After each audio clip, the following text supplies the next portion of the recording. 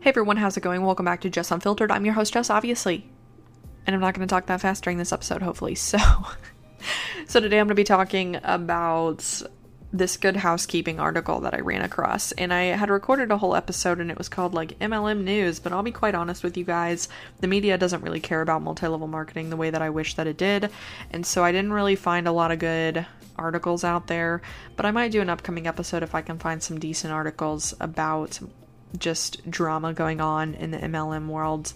So yeah, with that, we are going to be looking at an article today. It is from Good Housekeeping, and I love this article. I recommend it for anybody out there who is interested in reading about how horrible MLMs are.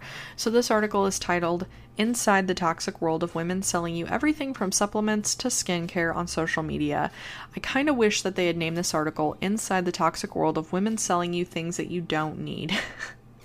Because that's kind of how it is.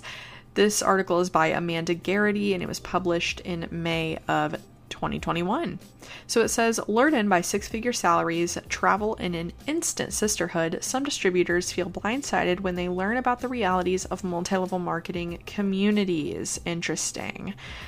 So it goes on to tell a story about a girl named Josie who is 29 and she thought that she hit the pinnacle of her career. It says she was pulling a six-figure salary, and that was way more than she did as a hairstylist. She could put her family members through college, pay medical debt, and she felt like she had a lot of financial security. She was selling like health and fitness supplements to friends, family members, etc. And then she was earning money from her downline, the people below her in the MLM, and she, quit her job as a hairstylist, was a distributor full-time. She lives in Missouri, and she said she got to travel to conventions, team retreats, speaking engagements, but they were all on her own. It says they were all on her own dime. So it says in 2017, so I believe Josie started in 2016, so about a year later, it says her annual income had went down quite a bit. She thought she was working just as much as the previous year, if not more, and she felt a lot of pressure from the MLM to deliver, and she was hoping to bring home a bigger paycheck. But between the years 2013 to 2019, it says Josie worked for multiple different multi-level marketing companies, and she started to realize how toxic the culture was with, quote, never-ending demands to meet sales goals, and around-the-clock workload and manipulative behaviors, end quote. Says that her stress went up a lot, her health declined, she would have panic attacks, and in 2019, despite the money and the lifestyle, she terminated her contract, which is awesome. I'm so glad to see people leave multi-level marketing companies after they've been a part of it for so long. So this article, again, really good. I recommend that you read the whole thing. It has a little MLM terms dictionary, which I kind of want to go through really quick. Some of this stuff might be common sense if you've been around the anti-MLM or even pro-MLM community for some time, but some of these words I didn't really know what they meant at first, so I just want to run through them super quick for any new listeners. So an MLM stands for multi-level marketing, which is a company that sells products through person-to-person sales. A distributor / consultant / direct seller is an independent contractor who works for an MLM, selling products to consumers and recruiting new distributors to do the same thing. An upline includes the person who recruited you, along with all the other distributors in the levels above you. And then your downline is the people that you recruit, and it says here, quote, the people that the distributor has recruited into the MLM, end quote. So yeah, basically what I said. So an override, this is one of the terms that I didn't really understand at first, but that's a fancy way of saying the commissions that a distributor earns when their downline makes sales. The top 1% is the distributors who reach the highest income level at the company. So what's really interesting about this article is it actually talks about TikTok and how TikTok had basically banned multi-level marketing from their platform, which I absolutely love and am just so happy to hear this. And I love it because the article calls out a couple of MLM creators like Cece Suarez, Kiki Chanel on YouTube.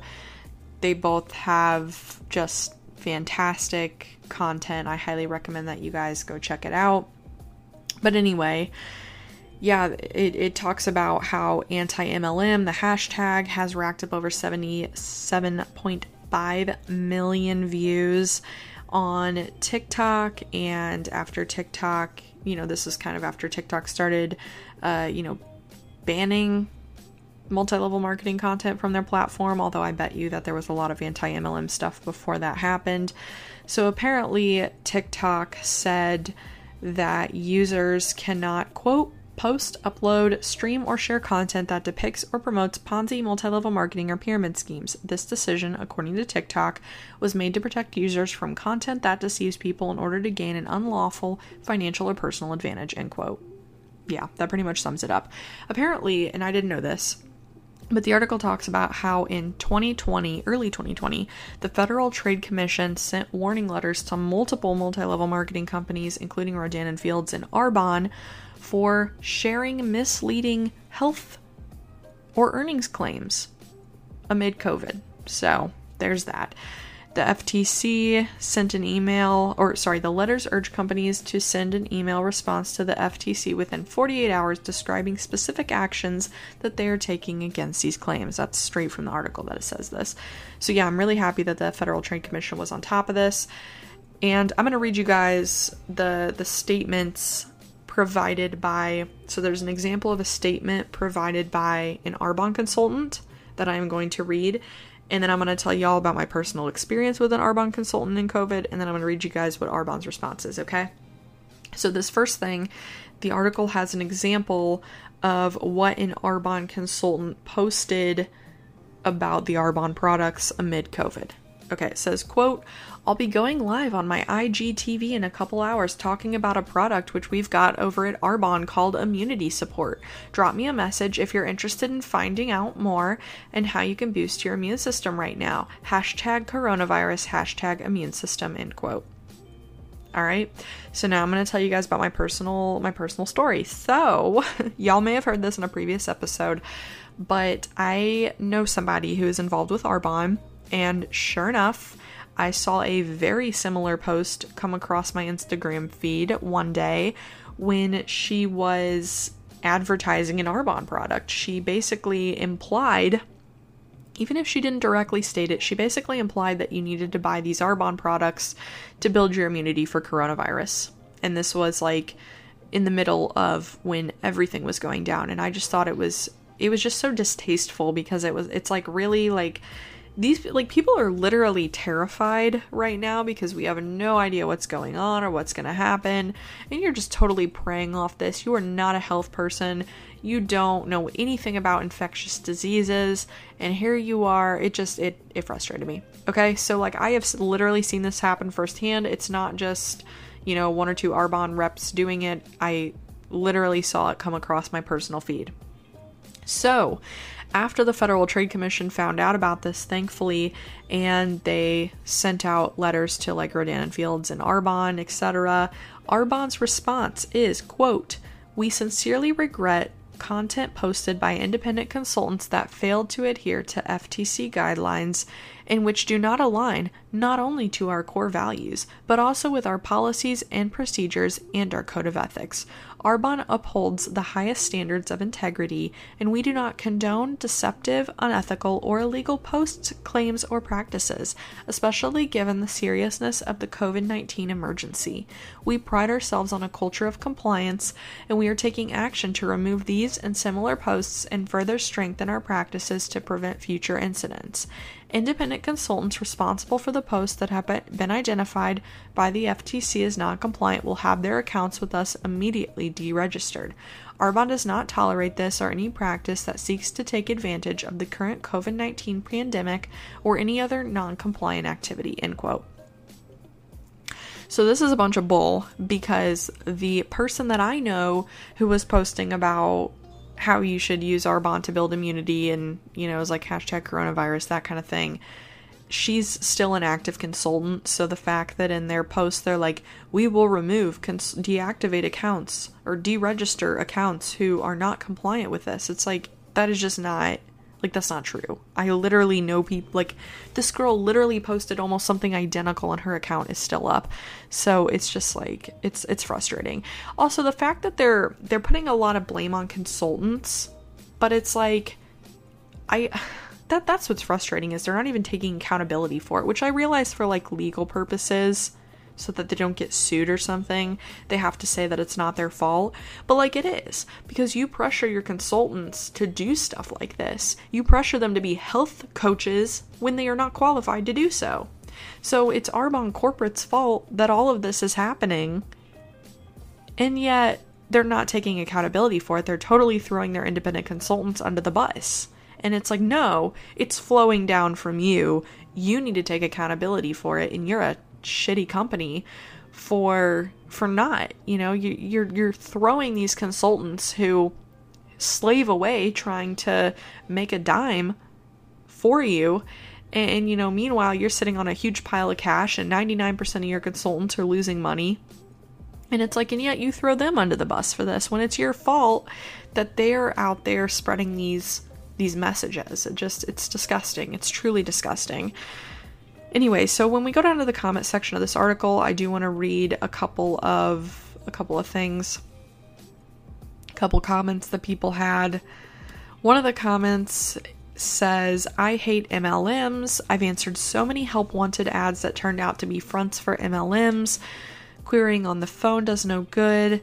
They'll say, yes, this is an office manager, data entry executive, secretarial, or accounts payable job. Then when you arrive for your appointment, they insist that they didn't lie because you'll perform those tasks as part of owning your own business.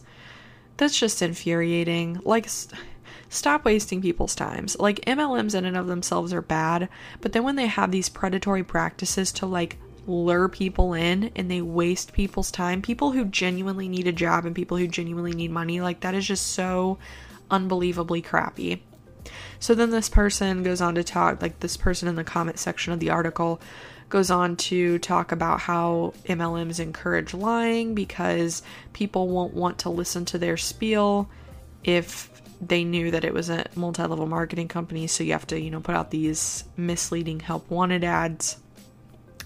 Another commenter kind of takes the other side, and they say, this is not fair on multi-level marketing, especially for those trying to help others. How many people enter the medical school to read medicine and become medical doctors, yet years after their efforts, the person who fails in academic examinations are advised to withdraw. These two ladies even upgraded their lifestyles, at least to an extent. What will you gain if you prevent others from trying, unless the products are not effective? Claiming that you are protesting or protecting others is unfair, as they might listen to you and never try. So basically what this commenter is saying in a nutshell, which first of all, they've spelled quite a few words wrong here, but I don't even know if they were trying to spell effective or what they were trying to spell, but anyway, this commenter is basically pulling the good old, like, oh, you never know unless you try, like, just jump in full force, like, you could be part of the 1%, like just try it, you never know unless you try. Yeah, 99% of people fail, but what if you're part of the 1%? Anyway, like, the problem with that argument, and there was a video posted, and it was posted a while back, and it was like, is the anti-MLM movement anti-women? And basically the guy made a comment about, like, why can't we just celebrate that, 1% of women have been successful? Like, he said something along those lines. And that's kind of what this person's getting at. And it's like, well, in and of itself, that's not really that bad. Like, that's fine. But the only reason that 1% is so successful, or sorry, 0.6% is so successful, is because the other 99.4% of people have failed. And the 99.4% of people below them are paying for that 0.6% to be successful. So it's just kind of a very crappy model. It's like, if you have 100 people who are drowning in a river because they're holding up an island so that one person can stand on that island, It's like, okay, but you have not, like, yes, one person is on the island, but the only reason they're on the island is because the other 100 people are holding it up. Like, I don't know, that's probably like a really bad metaphor. It just kind of came to my mind. I have no idea, but like my point is the 99 are holding up the one, and so the only reason the one person is standing up so darn high is because the other 99 people are drowning, and I'm not going to celebrate one person standing up high on the backs of 99 other people. That's all I'm saying. That's what I was getting at with my metaphor. All right, so next comment, it says, I worked at corporate for an MLM. You couldn't pay me enough to be part of one on any level again. The lies, the pressure to retain people who really didn't want to continue with the company, the indifference to the mental health of the employees were just a few of the reasons I walked out one day. It was the only job I ever did that on. Even being an evil collections agent, LOL, was an upgrade from that job. Yeah, that's sad. The fact that this person thought being a collections agent was better than working for a multi-level marketing company, that really says something about MLMs. So with that, I'm going to go ahead and wrap this episode up. Be sure to check me out on Twitter at unfiltered_Jess. Check me out on Instagram at JessUnfilteredPod. And I will talk to you guys next time. Thanks so much.